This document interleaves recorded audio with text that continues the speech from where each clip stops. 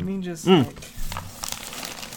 you want to talk about Doctor Strange first? That's what I wanted to ask. Do you want to do Doctor Strange in the news episode, or do you want to do Doctor Strange and then because we had talked about doing the Boba Fett plot? Let's do. We can say we were gonna do that. Okay.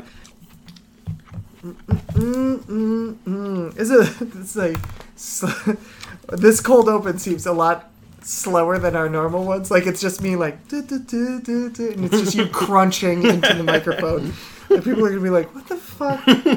This isn't even a podcast anymore. That's funny, it's just ambient noise. I feel like this is a lot faster than ours usually is. Oh, no, it's faster, okay. But it just has nothingness to it. Like, it's That's just true.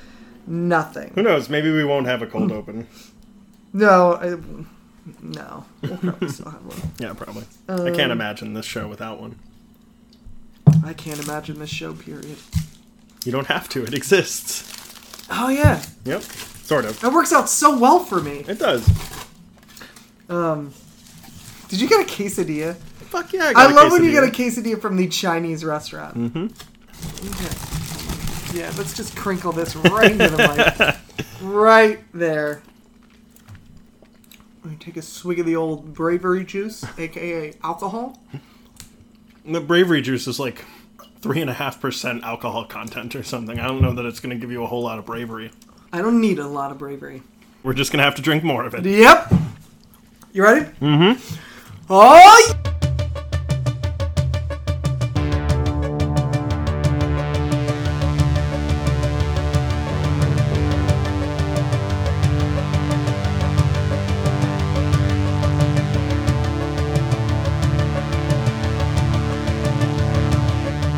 yeah! Alright, welcome to the Media Lunch Break, everybody, where we give you all of your comic, geek, and movie news all in the time it takes to eat a good sandwich, and then polish off the rest of that leftover Halloween candy. I'm Chris Treble. Alongside me, as always, is my co-host, Andrew Dunn. Say hello, Andrew. I do like candy. Yeah. I'm going to start with this. I touched on it last week. We are not a sports podcast, but I feel the need to at least note, as of this recording, last night, the Chicago Cubs, after 108 years, won the World Series. You don't watch sports, but did you watch any of the game at all? You know, my girlfriend's sister lives in Chicago. Right. And she, of course, was freaking out, so my girlfriend was freaking out. Right. We put it on as soon as she got home. We watched it from maybe the 7th inning on. Okay, yeah. That's really where you needed to watch it. Like, it was riveting. Yeah. It was a riveting game. Everyone thought it was over by the 7th inning. It was amazing. The Cubs when they were tied ahead it by up like 3. in the 8th. Oh my gosh, I couldn't believe it. Yeah, it had all the makings of a movie. Like, it was really cinematic. They were in the lead for most of the game. Then, what's his name hit the home run to tie it up in the bottom of the 8th. Davis? Yes. Then there was from the Indians? Yeah. Then there was a rain delay. Yep. Then there was, like, extra innings. Then there was a 2-run lead. Then it was a 1-run lead. It was craziness. Well, they switched out, and we shouldn't talk too much about this, but I guess it's still technically geeky. Yeah. But they switched out for their, like, regular pitcher. I think they used every pitcher they had. Well, they did. It was amazing. But when they switched him out in the 8th inning, they switched him out because the guy who they had was their, like, backup guy. Yeah. And he was doing bad enough that he got one of the runners on first. Yeah. So they switched him out with the other guy, and he got, like, 3 of them home. Oh, yeah. Oh, I know. It was crazy. That guy was supposed to be the closer, and then, So, it was a riveting game. If you're in Chicago right now, whenever this episode... Stay safe. Yeah, stay safe. Because whenever this episode gets released, the looting is still going on. It's still there. Yeah. The cars are still burning. For all eternity. Yeah, that's just it. It's just going to go into... For the next 108 years. Between the crime rate in Chicago and now the Cubs winning the World Series, I think it just finally pushed Chicago over the edge into a demilitarized zone. I think that's it. That's it for them. It's just a no man's land. It's the Wild West from now on. In 10 years it's going to be like Mad Max. Yeah, it's going to be like fucking Westworld. It's going to be craziness. So good on you, Cubbies. Way to go. Yeah. All right, we got a lot of news. Do you have? I have a bunch of news. I don't know how much you have. Do we want to do the news first, or do we want to do the other thing first so that gets put up before it comes out? Ooh. That was what I was asking before. Oh, you want to reverse our order for this? So that I can put it up tonight. Okay, all right. It opens tonight. All right, well, then, yeah, let's do that. Okay, so here's what happened, everybody. One of us got to see Doctor Strange already early, and one of us didn't. And you'll know which one got to see it by this phrase, "You're a real son of a bitch, Andrew." You got to see Doctor Strange. It was me. I got to see that it. Was amazing. Yeah. I got it for work. It was funny, too, because I didn't know who else was going to be there. And when I got there, it was someone I didn't know. But it was someone from work. And I was like, oh, you. Very I've nice. seen you. All right. Not awkward at all. No. All right. So we're going to try and talk about this without talking about it in a way that doesn't get us A, sued, or B, killed in our sleep. I don't think we could get sued at this point. I think it's out in certain parts of the world. Yeah, I think it's been out in Australia for like a week. Yeah. But in America, Marvel's gonna slit our throats if we. I don't know that would happen. I think people would just never listen to us again. Yeah, no, they'll probably never listen to us. That's ego, because that's saying that they listen to us now. Well, all right. I did not see it at all. You saw it, so this is all gonna pretty much go one way. So let's see what you can tell us without telling us anything. Yeah, I mean, there's plenty. All right, I'm gonna start off with I think the number one question: Cumberbatch. How is he? He's good. Okay. I was worried going in that the accent would be an issue. Yes, he uses an American dialect. He does, so the whole thing. I think they re-recorded after the first trailer. Because there are lines that are said in the trailer that are said differently in the movie, and they sound much better. Okay. All right. Oh, overall, aside from the accent, talk a little more about... Just quality? Just quality of him. Of him in general? So he's of the and of the character. Maybe what they've done with the character... that differs or is the same as the comics, that sort of thing. So, he is pretty similar as he is in the comics. He actually is a lot more like Tony Stark. Okay. Which we've heard reports of that from people who have seen it. Most reviews have said it's very much like the first Iron Man. Yeah, because I think they're trying to position this as possibly like their second tentpole, as far as Robert Downey Jr. is not going to do this forever. Right. And he's the center of the Marvel Universe. Right. And when he goes, we need a new center, and maybe we can use Doctor Strange and we can reposition it. Which is interesting, because I would much rather them take a different direction, because this is just more of the same. It's almost like frame for frame the same as the first movie for the first like 30 minutes, but in all honesty, it doesn't do it as well. We don't have enough exposition with the character. It's very quick. It's maybe 15 minutes before we really get into the action of what happens. Okay. But the basic is that he starts off, he's like a total asshole, but he's the best at what he does. Right. Which is not different from the comics origin as well. No, it's not. Yeah. The way so in the comics, spoiler alert for anyone who hasn't read the comics over the past 50 or 60 years. Yeah. He gets into a car accident. He's the world's best surgeon. Right. He is drinking and then drives out in his Ferrari. He gets into a car accident from drinking and driving. Like any other surgeon does. Just like a surgeon. so surgeon-y. Touched for the very first time. And he crashes. His hands are messed up. He goes to Asia in search of something that will fix his hands. Okay. So in this one... And I don't feel like this is a spoiler, so I'll just say... When you've got massive hand injuries, you go to Asia. Why not? On your own. Yeah. Well, and I will say, this one does a really good job of he really goes through everyone he knows. And you see him, like, people are like, I'm not going to risk making the best surgeon in the world worse than he is now. Okay, because that was my next thing...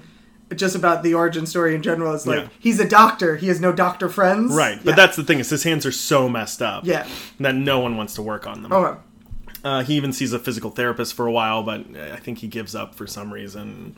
It's very strange. It's very, very rushed in the beginning, which is too bad. Yeah, because I think Marvel has said they're trying to get away from origin stories. Yeah. They're kind of tired of it. But with a character like this that is widely... Well, that's the thing, is that this is...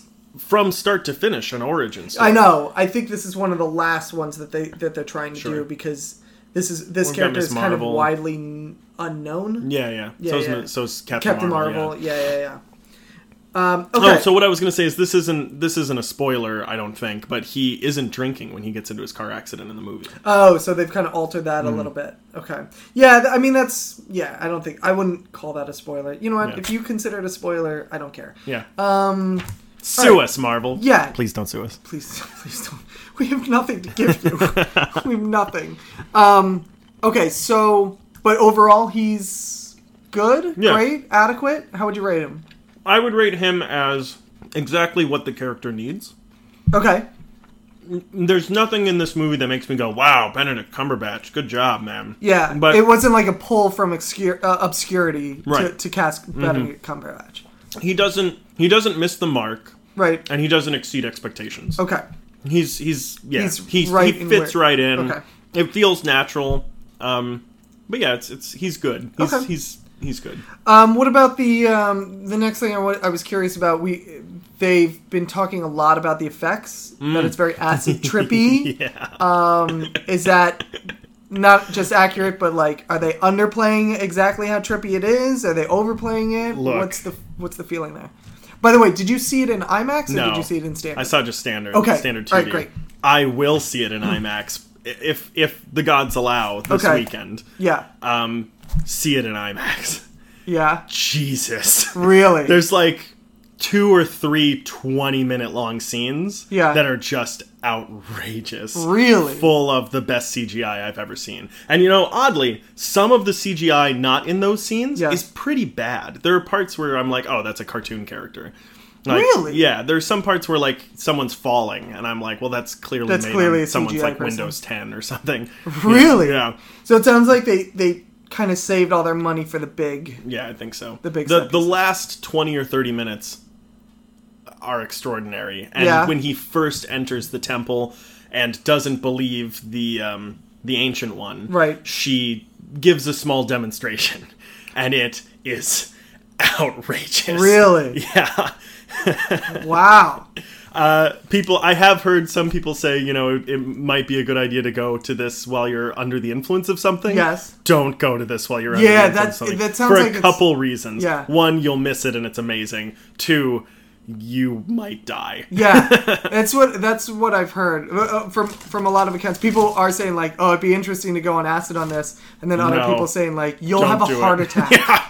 You'll just go into cardiac arrest. Mm-hmm. On the spot. You'll think that you're in the movie. It's ridiculous. Mm-hmm. So compare it to give it something that anyone who hasn't seen the movie yet would know. Can you compare it to the scene in Ant-Man where he's going through the what is it, the microverse and the nanoverse or whatever the it's atom called? when he's down to a subatomic level. The subatomic. Yeah. So there is actually a scene that, and I've actually read this around and I actually noticed it as well when I was like, oh, that's what people are talking about. There's a part in that first 20-minute scene with the Ancient One where it looks like he's in the subatomic world. Oh, okay. It may have been just them like, let's throw this in there. Yeah, either regurgitating the same, like they're like, we had this on a hard drive, rather than spend $1 million, let's just put it in here. Right. But it also might have been like a nod to be like, no, he's in the subatomic universe or something. But I'm not sure about that.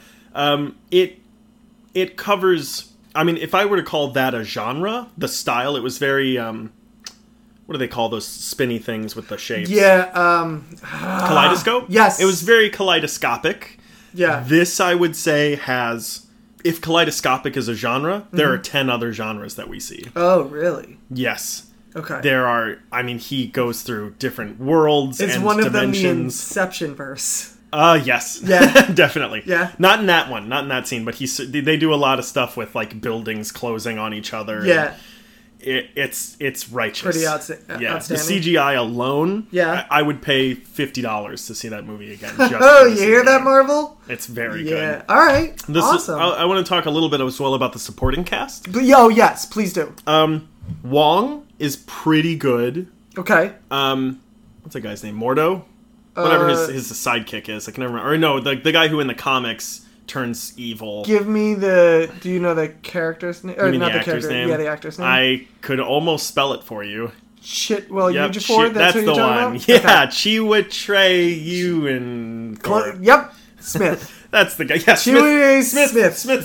Smith. He is very good. And of course, Tilda Swinton is fantastic. Okay. Rachel McAdams? Yeah, okay. You know what? I don't know how much you can talk about her character because they really have kind of been tight-lipped on what her character is. Well, there's a reason. Is it a big reveal? No. Oh, okay. Is it a reveal of... No. Like, is it a plot point? No. Is it they've been tight-lipped because she's actually absolutely nothing and they don't want to admit it? Yes. Okay, great. Yes, there's nothing to say about her. Okay. She is just another Marvel female that they have introduced so that if they want to, they can have a romantic interest. So is she and like if they don't want to, they can just throw her away. She's kind of the Natalie Portman of this? Okay. I mean, Not from Thor. Yeah, from Thor. Yeah, no. I meant, I figured Rachel McAdams was interpreting the character if Natalie Portman was being a nurse. You mean the Jane Foster, I Yes, that's what I meant, the Jane Foster.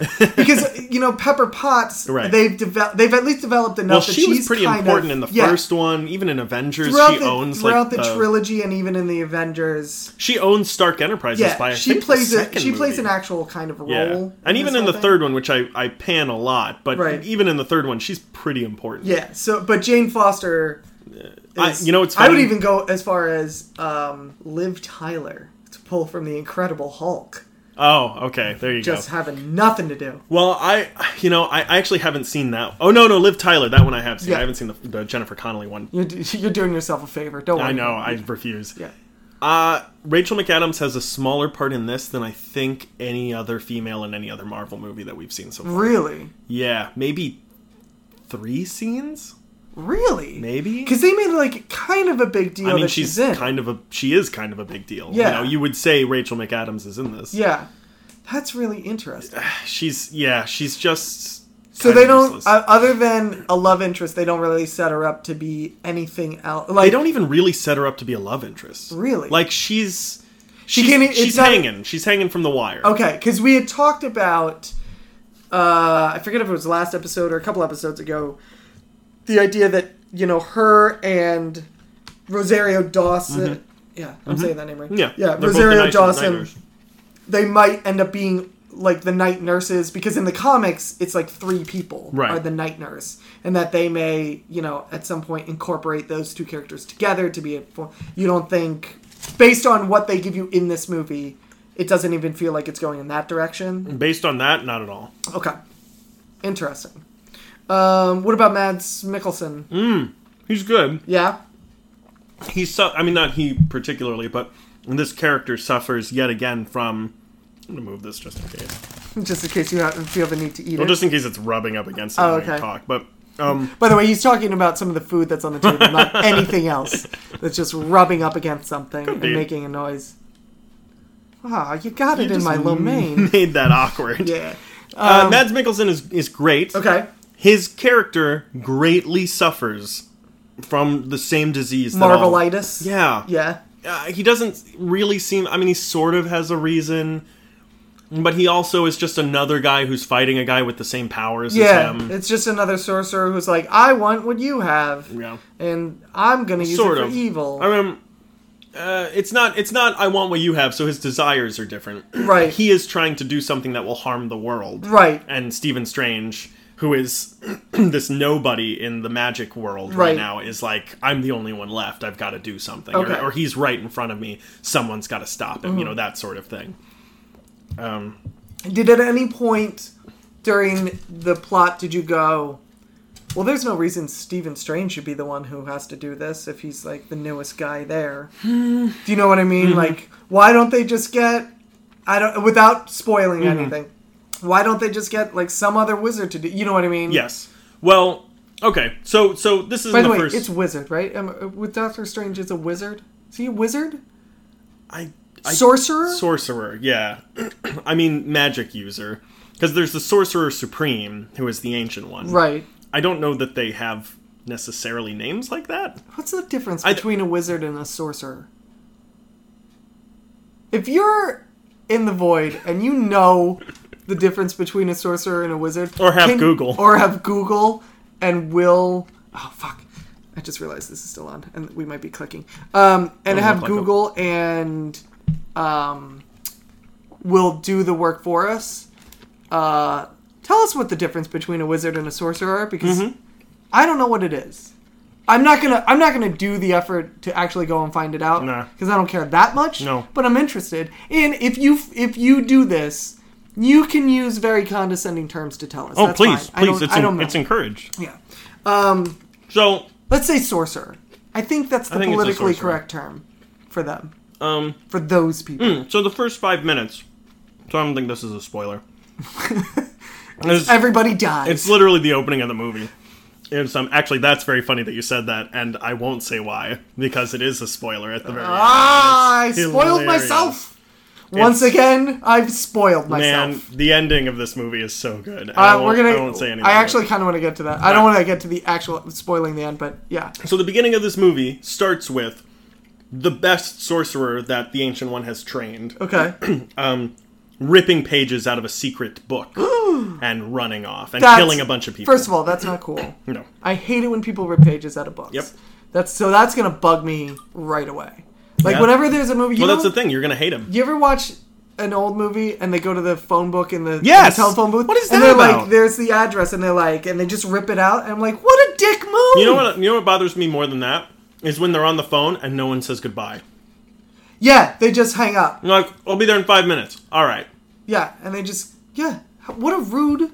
It was a rude time back then. And what I'm thinking of is the 80s/90s. Yep, the television universe. Yeah, what a bunch of assholes they all were. So, anyway. Their best sorcerer is no longer there. And he ripped telephone pages out. So nobody knows where to go to find good pizza. This is the plot of Doctor Strange? Did I figure this out? That's pretty... I can't say. But I don't pizza spoil. is being able to find the best pizza highly involved in the plot. It might be shawarma. Okay, that would be fine. That would make more sense. Yeah, right? It would make more sense. Let me see what else. So they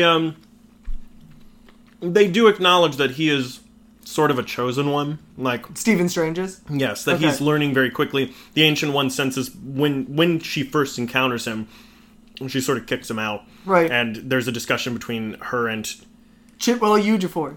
Smith. As always in the show, if we don't know how to say a name, we just call him Smith. When Smith and the Ancient One are talking to each other, and he's like, why didn't you train him? And she's like, look, I already trained one really powerful guy, and you see what happened, so I'm not doing that again. Basically, yeah. No, but he ripped out the phone pages and took off, so I'm not...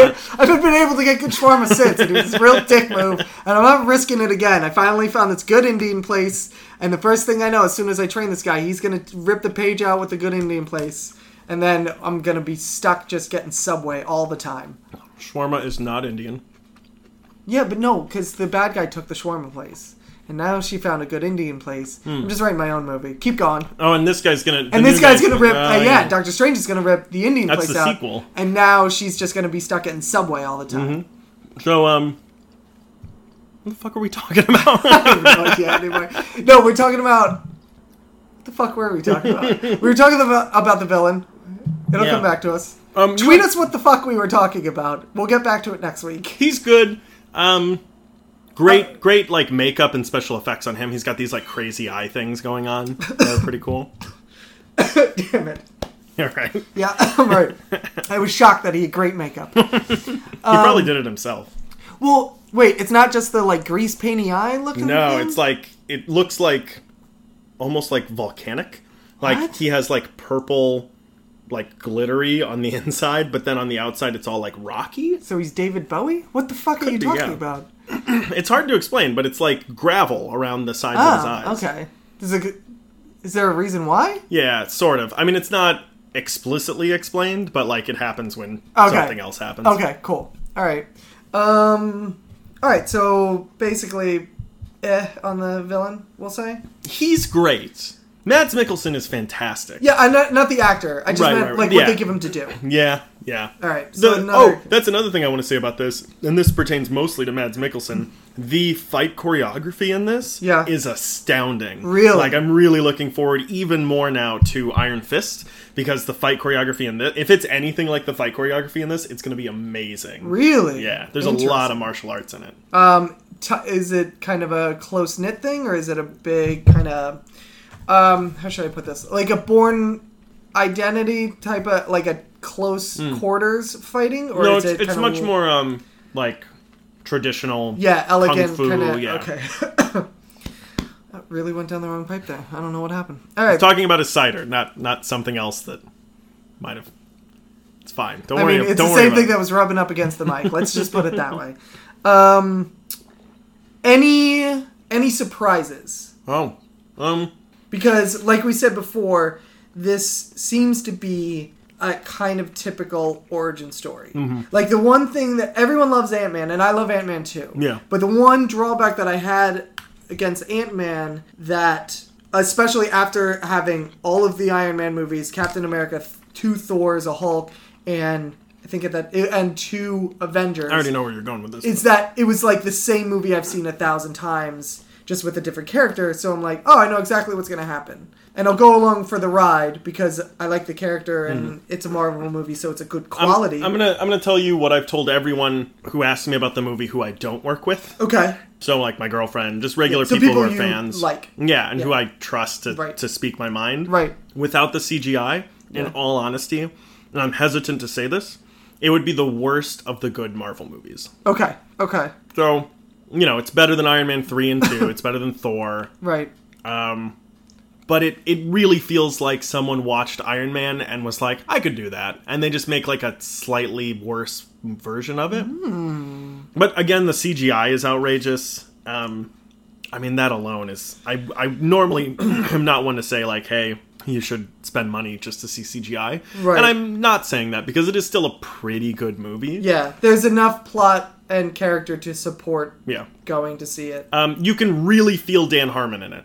Oh, that's right. He had a hand in this. You can... that's... Honestly, I don't know if this helps it or hurts it, but there is a distinct juxtaposition, a dichotomy between the comedy and the horror. Right. Because there are some jump scares. Well, because Scott Derrickson is... one of the things that I really liked about...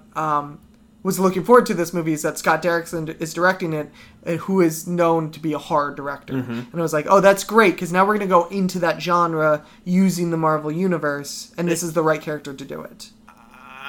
But then you say Dan Harmon... You're going to be a little disappointed. Okay. I didn't think it was going to be like The Conjuring. Right. But it doesn't seem like they take any elements of horror. Okay. Every now and then there's a jump scare. Okay. Every now and then the music sort of fades off and then there's a big crescendo and something jumps out or something. Right. But otherwise it's extremely funny, which I wish they would learn from the Russo brothers and just like sort of pull that back a little bit. Yeah, like, use it. Pick and choose your best jokes, you know?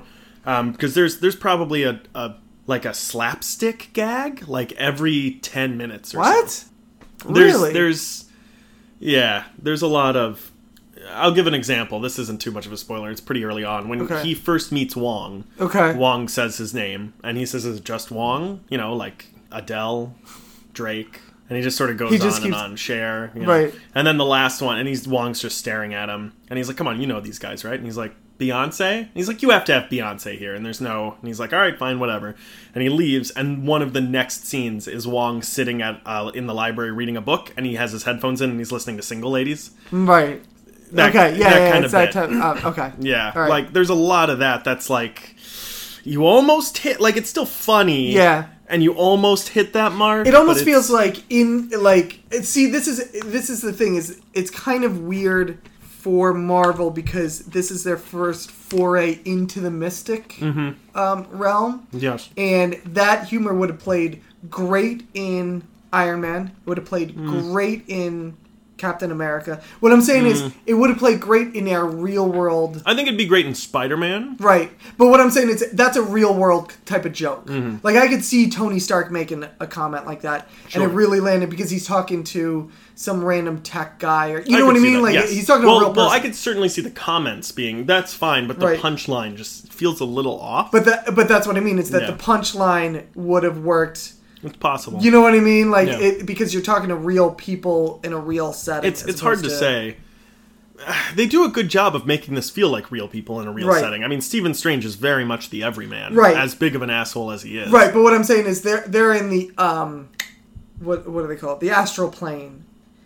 You know what I mean? Like, they're in an ancient temple. The whole setting is kind of off from where that joke would live really well. Well, and I think that's sort of what they were banking on, is that they're in this sort of mystical area. Yeah. So, like, you have jokes like the Wi-Fi password joke and stuff like that. I think they were sort of banking on that, and it mostly works, but it's not great. Their delivery is not, and I think it's more the editing. I think the editing delivery just doesn't, like, I think the person, whoever's in charge of editing, doesn't know whether to make it a horror movie or a comedy. Right, okay. I gotcha.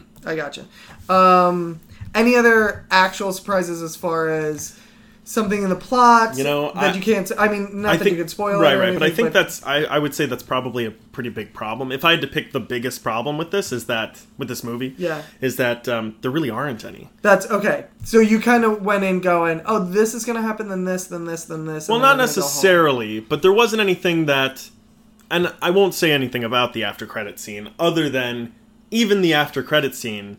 I was hoping something would happen that would make me go. But I was just like, oh, all right. First of all, okay, since we're on this subject, the after credit scene, are there two? Because sometimes there's a mid and a, okay. Yeah, there's two. There's one, mid credits and a post credits. And a post credits. The mid credits, Doctor Strange related? Yes. Yes, he's in it. Okay. All right. Intriguing. Your response. So you know he doesn't die. Yeah. No, but okay. All right. But your response kind of intrigued me. I will say, and I won't say which one, it pertains to another movie that is on the roster coming up. Okay. All right. That they have announced. Excellent. Post credits. Doctor Strange are completely unrelated. The way that like the post credit scene in Ant-Man was for pretty much for Civil War. Oh, right, sure. But you said I know a guy, but you know what I'm saying. But the mid-credit scene for that movie was for Wasp, right? Doesn't she sort of find the thing? Yes, that's the Wasp thing. So in this, they've switched it. Okay. So the end credits of this, after credits of this movie is... completely Doctor Strange related? Doctor Strange 2 setup is what I would say. Yeah. But the mid-credit scene relates to... Another movie. Yeah. Okay. All right. On that note, kind of in that vein... This kind of last question I've got for you. How do you feel it fits in the overall universe? Well, when they kill Tony Stark in it, right? When feels Doctor like a real Strange turning point. Yeah, it did. That wasn't a surprise though, clearly, because I said there were no surprises. Yes. Yeah, you saw it coming in the first 10 minutes. Yeah, you were like, oh, he's just gonna jump. When Doctor Strange was like, saw an article of Tony Stark, and he was like, I'll tell you what, if I had the chance, I'd off that guy in a second. And then as soon as he got his powers, he was like, there can be only one. He was like, knock, knock, knock. And he just killed Tony Stark. That's pretty good. Oh, what was your question? How does it fit in the overall in the compared to the rest of the universe? Or with the rest of the universe? It's hard to say. I'm a little worried that they are putting a person who is sort of all-powerful into this universe. Okay. Because he is fucking all-powerful. He does some crazy shit in it. He's a sorcerer. Or wizard. Or both. Or conjurer of some kind. Or contractor. Yeah. Yeah. Conjuring. He could conjure. He could contract. Lay carpet. He could contract herpes. He could give it. I mean, if he's contracted it... And he's a sorcerer, so he could probably do it from across the room. He's friends with a nurse, so he could get an ointment to clear that right up. That's true. Yeah. So you're right, he is all-powerful. I am a little worried about that. Like who else are you going to put up against him? Yeah, or who... If he joins the Avengers... Right. What's the point of having everybody else? Right. Yeah. That's the real thing. I mean, when he's been on the Avengers before... And that's been a problem. Oh, has it really? Yeah. Okay. Yes, that's one of the reasons why he sort of leads and does other stuff. Or a lot of times they will sort of find things like... Well, a lot of times in the comics he has to say spells. That is not the case in this movie. So a lot of times they'll find ways to cover his mouth him or something. Yeah. Okay. Or bind his hands. They do sometimes in the comics, which I think that would probably work on this rendition. Yeah, he can't just He can't just out of his clear mind. Yeah. I mean, he's a sorcerer. He's not a fucking magician. I don't know. I don't know what a weird comparison is. All right. I guess then let's do it this way. Rank it. Where in the... You said this is in the top 5... Or no, compared to the good Marvel movies... I said it's the worst. I mean, without the CGI. That's what you said. It's the worst of the good Marvel movies. Right. So where does it fall? All together. It's really an awesome trip. Okay. What's your, just for a scale, what's your top Marvel movie? Probably, it might be a tie between Civil War and Guardians. Okay. What's your bottom? Ant-Man. Well, you mean worst? Worst. All of them. Iron Man 3. Okay. So where kind of between those two does it land? There's so many. Probably slightly above center. Like, it's not better than Iron Man. It's not better than Guardians. It's not better than Civil War or Winter Soldier. But it's better than Hulk. Mm-hmm. It's better than both Thors. Yep. It's better than Ant-Man. It's better than the other two. It's better than Ant-Man? Yeah. Okay. Yeah. All right. I would put Ant-Man as the worst of the good ones. Right. And then after that, it gets into just garbage. I think there's just a huge jump that, like, just worthless. Like, movies that are actually bad. So 2 Thors and the Hulk. Are you throwing First Avenger in there? Captain America, I mean. In the bad ones? Yeah. No way. I love that movie. I don't know. Mine. I actually liked the second Thor movie, but that one doesn't get enough credit. Yeah. I actually really like that movie. Yeah. I haven't watched it in a while. Eccleston is really good. Which one? Eccleston, the villain. Yeah, he's really good. He was Doctor Who. Yes, he was. But and Odin and Loki is. Tom Hiddleston is fantastic. And anyway, really good. But I would put it as, like, sort of the lower, maybe right above Ant-Man. Okay. Is where I would put Thor 2. Okay. But I would put Thor 1 in the bad ones, Iron Man 2, Iron Man 3, probably the Hulk. I kind of enjoyed it, but it's not on the same level, you know? It doesn't have the same funding. It just doesn't feel as authentic. Okay. Yeah, so I would put it probably in just above center. Right. Because there are 3 tiers of Marvel movies. Right. The ones that are actually pretty bad, the ones that are, like, mediocre, right, or mediocre to good, right, and then there's this gap that leads to just, like, outrageously fantastic. Sure. Okay. So there's somewhere in between, like, this movie is somewhere in between, like, mediocre and outrageously fantastic. Okay. So if it's opening this weekend, is it worth, like, fighting the crowds to go see, or is it fine to kind of give it? It's not worth fighting the crowds. There's nothing that can be spoiled for you in this movie. Okay. All right. Cool. Yeah. Like Civil War, I would argue, was a movie worth fighting the crowds to go see opening weekend. Yes. This is like, hey, give it a week and so that you can just get your tickets easy and don't worry about it. Yeah. I mean, it's worth seeing in theaters. It's worth seeing in IMAX. Yeah. I would wait. But it's definitely going to be around longer than a week anyway. So right. It's not. I was going to say maybe even wait until the DVD, but then you won't get the same experience with the CGI. I know what you're saying. Yeah. Okay. Cool. Awesome. Any last thoughts before we just go on to reading assignments? Doctor Strange needed different facial hair. What the fuck are you talking? What? He needed different facial hair. Than what he has in the comics? Than what he has. Well, yeah, sort of. He needed something else because handlebar and button chops, even full beard, like literally full beard, literally anything other than the Tony Stark goatee. Yeah, but that's what he has in the. It depends on which one you watch. Sometimes he just has a mustache. Sometimes he has like a thin beard. I wanted to not talk and see how many different facial hair. That's all I know. Variations that we could go. There aren't any others. Would you like lumberjack type of like full on brawny paper towel man-esque beard? He has that for a little while. Yeah, he does when he's roaming around Asia because he can't find a hand surgeon. Yeah. So you think keep that instead? Maybe not. It's a little puby. Wash it out a little bit. Maybe. Give it some... It looks a little bird's nesty by the time he gets to the just rub some Rogaine in there. Yeah, just it's a little thin. Yeah. All right. Some hair club for men. Yeah. Yeah. All right. Yeah, that's it. Nice. Yeah. Awesome. Reading assignments? Yeah, let's do it. Let's do it. You want to start or should I start? I'll start. I guess that's me, as you just stare awkwardly and chew. So you gave me... The fuck did you give me? Oh, no, I know what you gave me. No, it's funny. It's in my bag, and I just read it yesterday. You gave me Dark Knight by Paul Dini. This is an interesting thing. So basically the backstory for this is Paul Dini, for those of you who don't know for some reason and are listening to a podcast like this, don't know Paul Dini, he was a big influential part of Batman the Animated Series from the 90s, the ones that we grew up on. He's most famous for creating the character of Harley Quinn.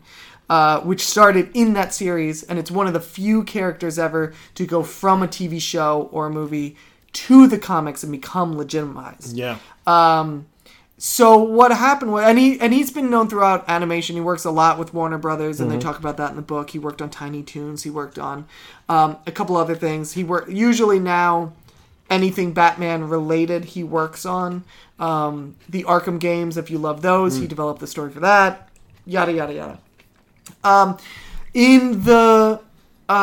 During his time doing Batman the Animated Series, specifically, if you want a real specific timeline, when they were writing Mask of the Phantasm, the Batman animated movie, Paul Dini was mugged and beaten by two people in Los Angeles about 2 blocks from his apartment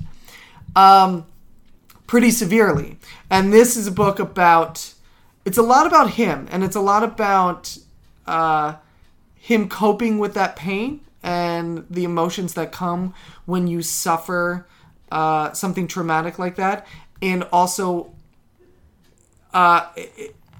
especially from a very unique point of view, as someone who deals with fictional superheroes every day, who deal with the most powerful beings imaginable, and then is kind of rocked into a real life situation. Well, I was going to say too, on top of the mugging, he also is a guy who is already an outcast. Yeah, and that was the thing. That was one of the things that I found interesting about this book. I'd known a little bit about it before you had given it to me.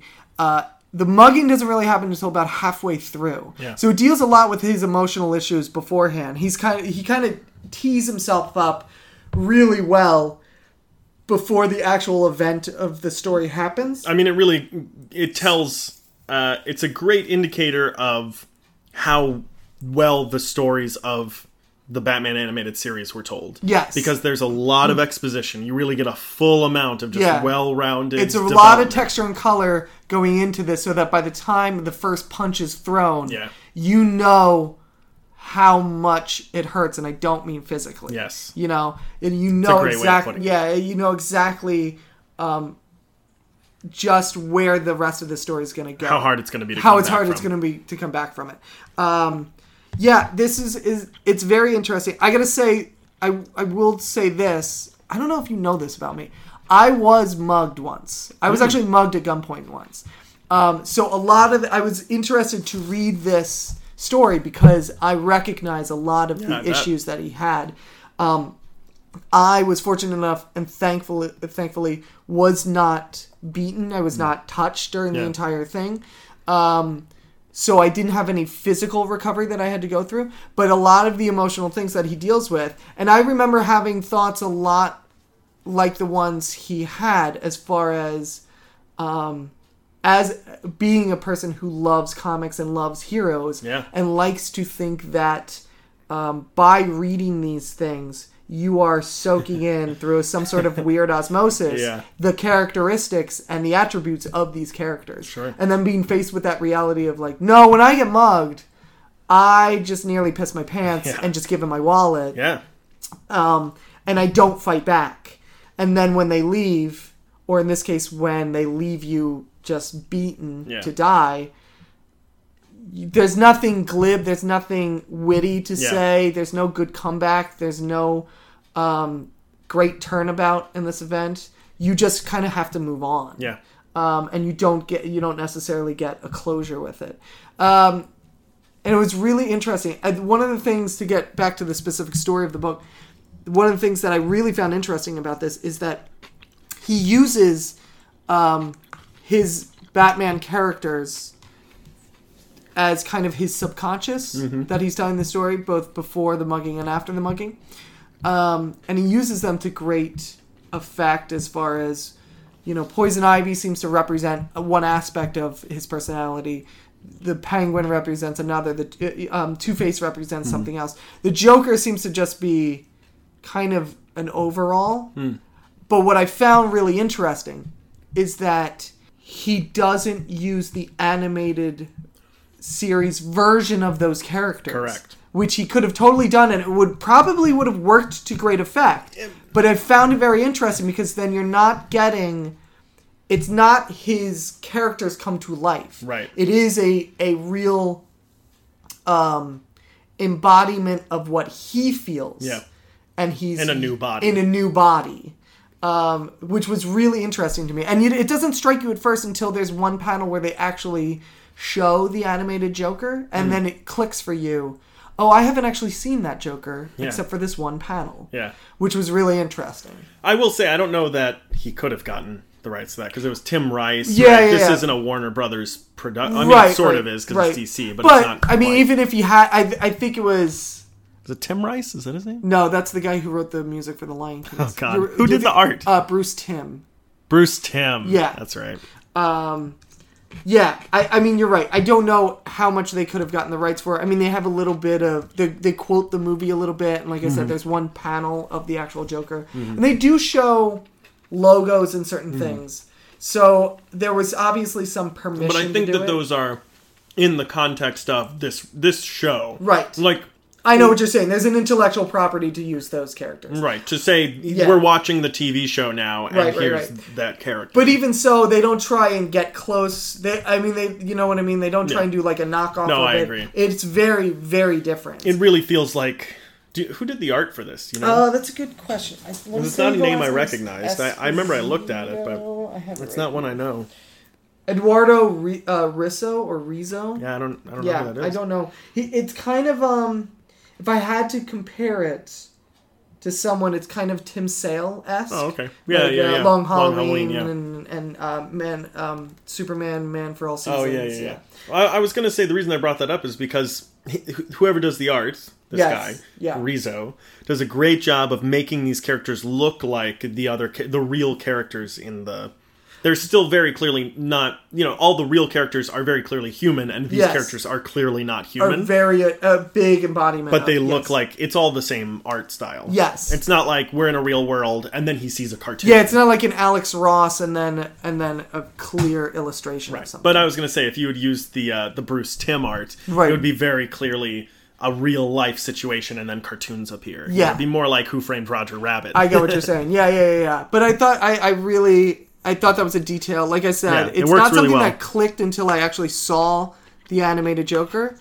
And then I went, oh man, none of these characters look anything like, this is his own personality coming forth. These are the characters that, if the reins were taken off, this is what they would be for him. Which was really interesting. And then, like I said, just the way that he incorporates his work and his time at the animated series. I will say this, and they mentioned this in the book, as kind of a warning for anyone who's interested in the book. It's a great, great read. If you're looking for more of a history of the animated series and a behind-the-scenes thing, it's not that. No. There's a little bit of it. It's barely a biography on Paul Dini. Yeah. There's a little bit of it as it pertains to the actual Muggy and his emotional journey.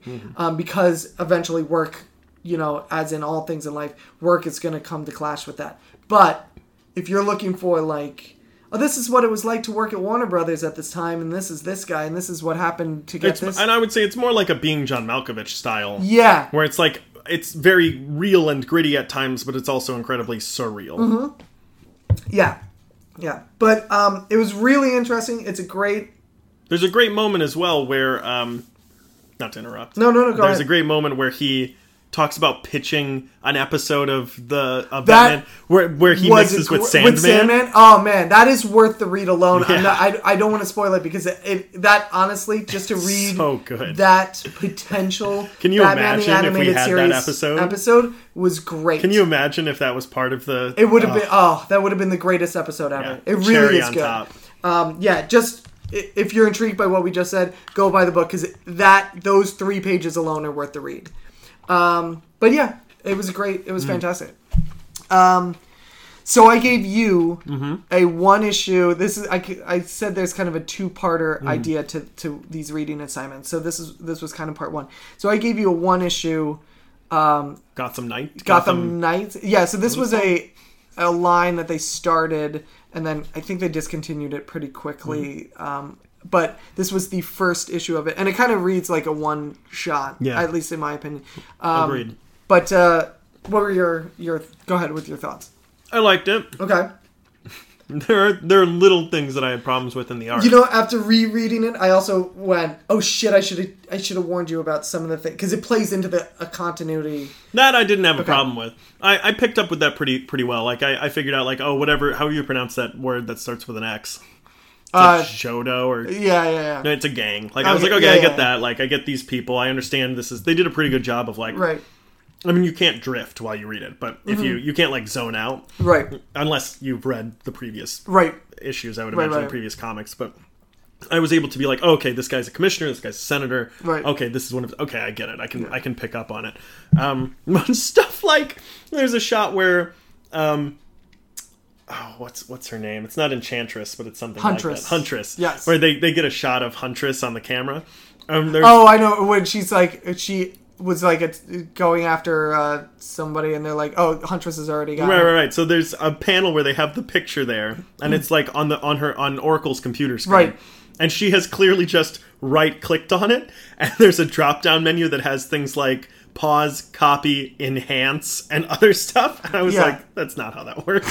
You can't just click enhance and it makes it better on a security camera." Listen, on Oracle's computer, you can. Okay. But so suspension of disbelief and all that. Overall, it was pretty good. It was very rushed. Yeah, okay. I'll give you that. I immediately so I don't want to ruin this. Right. But, well, okay, let me ask you, because one of the things I liked about it's actually one of my favorite Batman stories. I like it is one of those whodunits. So my real burning question is, did you figure out who did it kind of early on? Okay. Yeah. There's a scene where he meets with the person who did it. Right. And he's just sort of talking with that person. Right. That might spoil it. I'll probably cut this out because he only meets with like one person. Yeah, that's true. But and then the way the person responded, I was like, oh, okay. Did that take away from it? Or did it still kind of... It didn't. What took away from it was how short it was. I really wanted... Yeah, it is kind of an interesting... see, that's the thing. It's like the whodunit... Like, the thing I love about it is who did it. And I don't want to spoil it, but at the same time, I want to talk about it. All right, I think we have to spoil it. From this point on, just shut it off. Okay, that's good. Okay. I don't think there's any way to talk about this without spoiling it. So the plot of this is two parents are murdered. And Batman is going around trying to figure out who did it. And everybody in the Bat family keeps saying he needs to pull back from this. He's a little too close. He needs to let somebody else do it because he's too close to it. He can't see the full picture because, this is the spoiler part, in the end it turns out the kid did it. The kid actually killed his own parents. And Batman doesn't want to believe it. What I love about this, and this is why I signed it, I actually love it just for that one panel where he says the thing about, do you have any idea what you lost? Yeah. Which is the first time I ever read this story, I was like, that is ingenious. And yeah.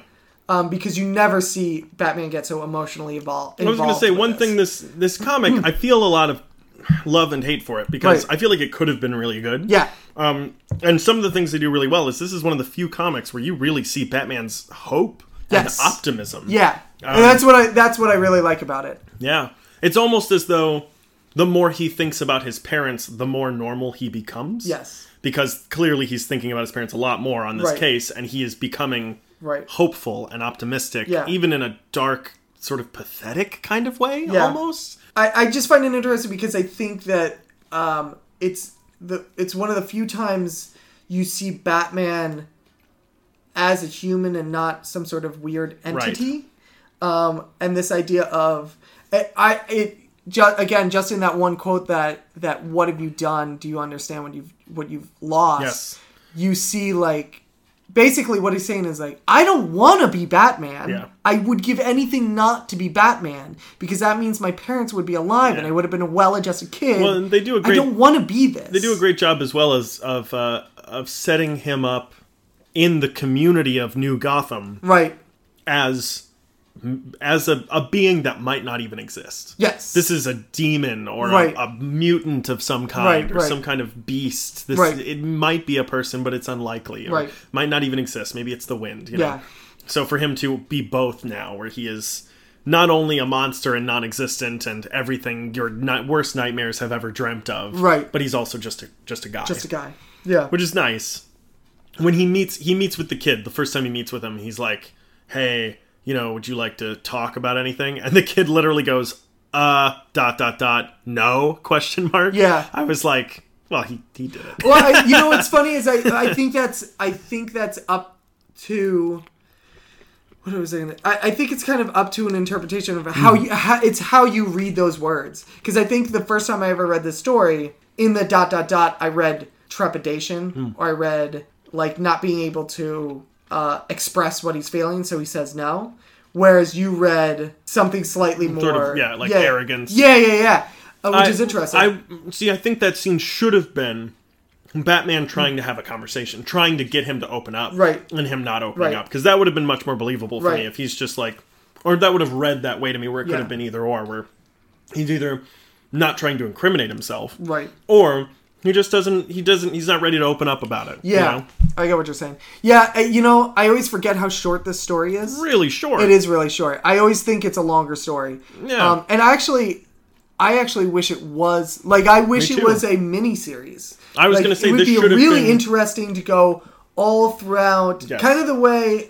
Long Halloween is a maxi series. That's it doesn't need it that long. I was going to say... But I would love to do if it was a 6-issue... Sure, I could even see longer than that. I was going to say a trade paperback of some kind. But that's what I mean. Just take you in and out, and you think it's this, and it's red herring after red herring after red herring. Even like the Long Halloween, because we didn't... That was the other thing. If it's a whodunit, you only meet one of the people... Yeah. It's not a very good whodunit. Yeah, that's true. Like I said, in my mind when I assign this, every time I think about it, I'm like, I love this story so much for that kind of twist. Yeah. But then I always forget, it's actually not as long as I think it is. I forget that the kid is really the only person. I was like, it's either the kid or Batman, which I actually thought it might have been. It could have been Batman, because that would have been good. He said at one point, "There's only one witness," and he used a description that was like. And he lost his parents or something. And I was like, is it Bruce Wayne? Yeah. For a minute, I was like, is Bruce Wayne the only witness? Nice. All right. Yeah, I'll accept that. Let's see. You want to go on? Let's go on to what we're doing next week. You mean assignments? Yeah. Yes. Yeah. I mean, that's usually what we do next. So, since we're talking about you, and like I said, this is kind of... I kind of teed it up for another kind of whodunit. I forgot to bring it with me, but I will get it to you. I'm giving you Batman Hush. Oh! Yeah. Okay. This is Jim Lee's famous, I think it's 12 parts, if I remember correctly, 12-part maxi series. Jim Lee's art in this is beautiful. Sure. It is amazing. I think if I'm remembering this correctly, this is Harley Quinn's actual debut. Oh, in the comics? In the comics, in the continuity. They don't give her an actual, origin. They're just Harley Quinn's been here the whole time. Yeah, just never noticed. Pretty much it. I could totally be wrong. Someone's going to tweet and be that's not as... whatever. But you would be educating us. Yeah. But it's really interesting. I will say... I have a feeling you're going to go... Oh, I know who the end of this is. But that being said, the ride itself, because it takes Batman through such an emotional roller coaster, which is why I think it relates to Gotham Knights so well. What's the thing we always say? If your thing is good because of a twist, then it's not good. Then it's not going to be good. Great. This is good. I mean, every series, or every issue, there's an emotional twist to it that leads you into the next issue that works really... And it just kind of hits on... every aspect of Batman. That's awesome. Which is really good. I think it's really interesting. So I'm gonna, like I said, it's a longer one, but it's... We'll see if I can power through it. Yeah, I think you will. We'll see. It depends on when you get it to me. It really drives itself. It really, once you get one, you'll want to go through the rest of it. All right. I'm going to give you a YouTube video. Oh, all right. It's a longer one. But do you know who Richard Feynman is? His name sounds familiar. So why do I know this name? This is a guy who he was the guy who during the Challenger explosion. Yes. Before the explosion was that guy in the sci-fi movies who's got papers falling out of his briefcase and his hair's all crazy and he was running around going you can't do it, it's gonna blow, and everyone was like, you're Richard crazy. Feynman? Yeah. So afterwards they were like, look, how did you know this? And he held a press conference and he asked for a glass of ice water, and they were like, you haven't even spoken yet. And he was like, just give me the thing. And they like pour it. He sits it down. He drops a thing into it, and then talks for like 5 minutes. And he's like, I'm glad you all could be here with me today. I'd like to talk to you a little bit about what went wrong with the Challenger explosion, blah, blah, blah, blah, blah. And after about 5 minutes, he pulls out the thing he put in the water, and he says, so you know those joints that you use on the ends of the spacecraft that are supposed to keep the oil container from leaking? Right. Well, that's this. And you made it heat resistant. You made it heat resistant, but you didn't make it cold resistant. And they launched in January. So he's like, so this is it now, and it's coming apart. Wow. He's crazy. So this is what I think is the last footage of him teaching. Okay. And it's a documentary group that went to his house when he was, I think, pretty close to death. Yeah. And just asking him questions. How do magnets work? What is so fire? We get it down on tape type of thing? Yeah. Okay. And he just goes through like, oh, it's like this when it does this other thing. And it's something you don't really have to pay too much attention to. Right. But he teaches you quantitative physics, basically, in a short amount of time. Am I going to be able to join Mensa after watching this video? You will be able to. They will not let you in. Excellent. Yeah. That's the ways I likes it. All right. Awesome. Yeah, I'm down for that. Yeah, should be a good time. No words. I know. Well, I was going to say, I've been giving you a lot. I gave you 6 books of I'm like, here's a DVD, and you're like, here's a fucking anthology. Yeah, basically.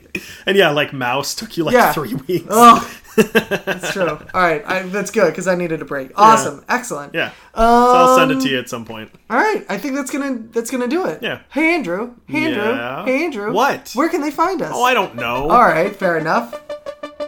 All right, well, let's do this. So it's we're on Twitter, we're on the tweeter, and that is our handle on that is Media Lunch Break. Email? Our email is themedialunchbreak@gmail.com. The website is themedialunchbreak.com. YouTube? You can search for us on there. It's the Media Lunch Break. iTunes? Yep, you can search for us on there. SoundCloud? Yeah, it's SoundCloud / The Media Lunch Break. By the way, iTunes and SoundCloud, subscribe if you find us on there. Also Google Play Music. Yep, subscribe to us there too. Is that 8? Because we've got 9 now. Oh, we do. Patreon. Oh, patreon.com / The Media Lunch Break. We got our first patron. We did? Yeah. Who is it? My girlfriend. Yay! So that's great. All right. I need to relook at that because I don't remember what do they call those? Perks. What the perks are. All right, so I got to figure out. Nice. There's some stuff we probably can't. I just put a bunch of stuff on there and was like, it'll be fine. And premiering this week, you know what else is there? What else? We are on the Facebook. That's right. With a book of faces. Chris finally did something. I did something. I did a thing, and I'm never going to do another thing again. Not. Hey, I'm going to ask you right now. Do you think you can edit the name? Did I spell it wrong? I did it! Did I spell it with one word? Yeah. I always do this! Yeah. I always forget. I tried. Lunch break it's fine. Is two words. You know, it's funny. The only reason I know that is because I Googled lunch break and nothing came up for one word. So I was like, oh, it must be 2 words. Damn it. Yeah, it's fine. Yeah, but if you can, do it. If you can't, it's fine. I might. About it. We'll see. Well, I'll think Maybe write a letter to Facebook and see. Hey, dear Facebook, I'm an idiot. Can I change this? I feel like there's got to be a way because people change their name on Facebook all the time because they get, I don't know, married or divorced or kill someone. I don't know, whatever. Why would you? Oh, I see. Witness protection program, or yada yada yada. Yeah, wow, you know a lot about this. I can't say how. I gotta go now. Marvel will kill me. Marvel's gonna kill me because we just all right, yeah, that's gonna do it for us. We're gonna be back pretty soon with a news episode. And until then, Cubs win. Cubs win. Sorry if you live in Cleveland. Just give it another 48 years. All right, bye. Bye.